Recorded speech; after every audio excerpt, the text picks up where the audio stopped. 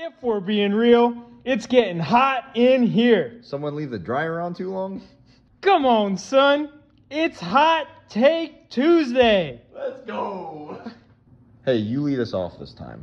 All right, real quick, I just wanted to talk about this again. I know I brought it up in the last Hot Take Tuesday, but the CBA agreement that the NBA and the NBA Players Association agreed on.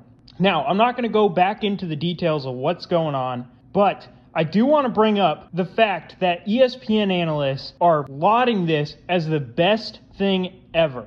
And all I got to say is, am I the only person in this dang world that can read? Look, I love Greeny. I love all the ESPN people out there. But you have to read the article that your company wrote about this. So again, the ESPN article said, and I quote, "The 65-game minimum does come with some exceptions." Is nobody questioning that? The first thing I did when I read that article was think about, well, wait a second, what are the exceptions? My first thought was the NBA players are going to figure out a way around this. Why is nobody else thinking about this?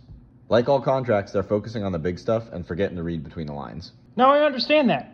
But this time, you don't even have to read between the lines. You just have to read the sentence right after the sentence you just read. Which sentence was that again? And now that's the issue we're having. Man, I'm telling you. Hold on.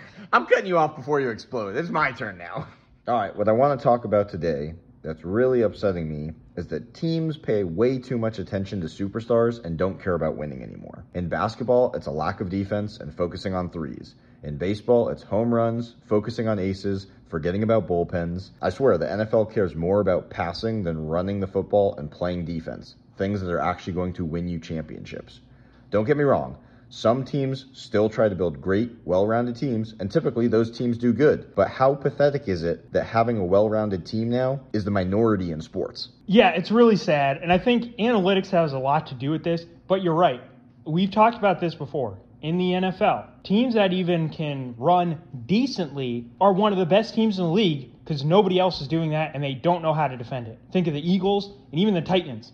Titans didn't have a quarterback that could throw the dang football, and they've been really good the past bunch of years just because Derrick Henry can run people out of the dang building, and therefore, they're one of the best teams in the league. It's absolutely pathetic. And don't get me started on the NBA. Look at what the freaking Mavericks are doing. Can't even win a game anymore because there ain't no defense on the team. Well, it looks like I was successful in calming you down by getting you off your topic. I do completely agree with what you say, though. The Mavericks are imploding on themselves because they lost key players. It has nothing to do with Kyrie. It's that they lost their defense and lost key players that they need to win championships. And just like all sports, when you're talking about analytics, they're always skewed. In basketball, it's the teams that shoot more threes typically win the game. That's great. So they automatically think, let's chuck up a bunch more threes and that'll lead us to more success.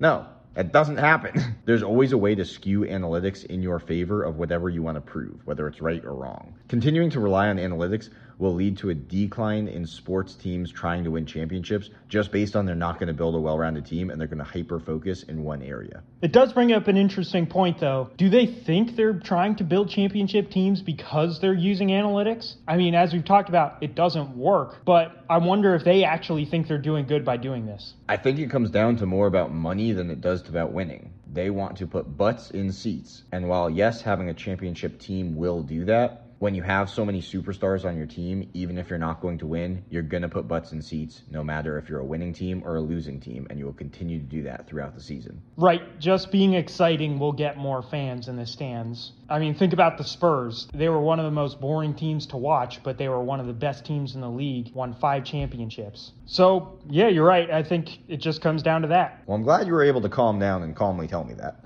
Well, we got to be at least a little heated. It is Hot Take Tuesday after all. You're right! All right, my bad.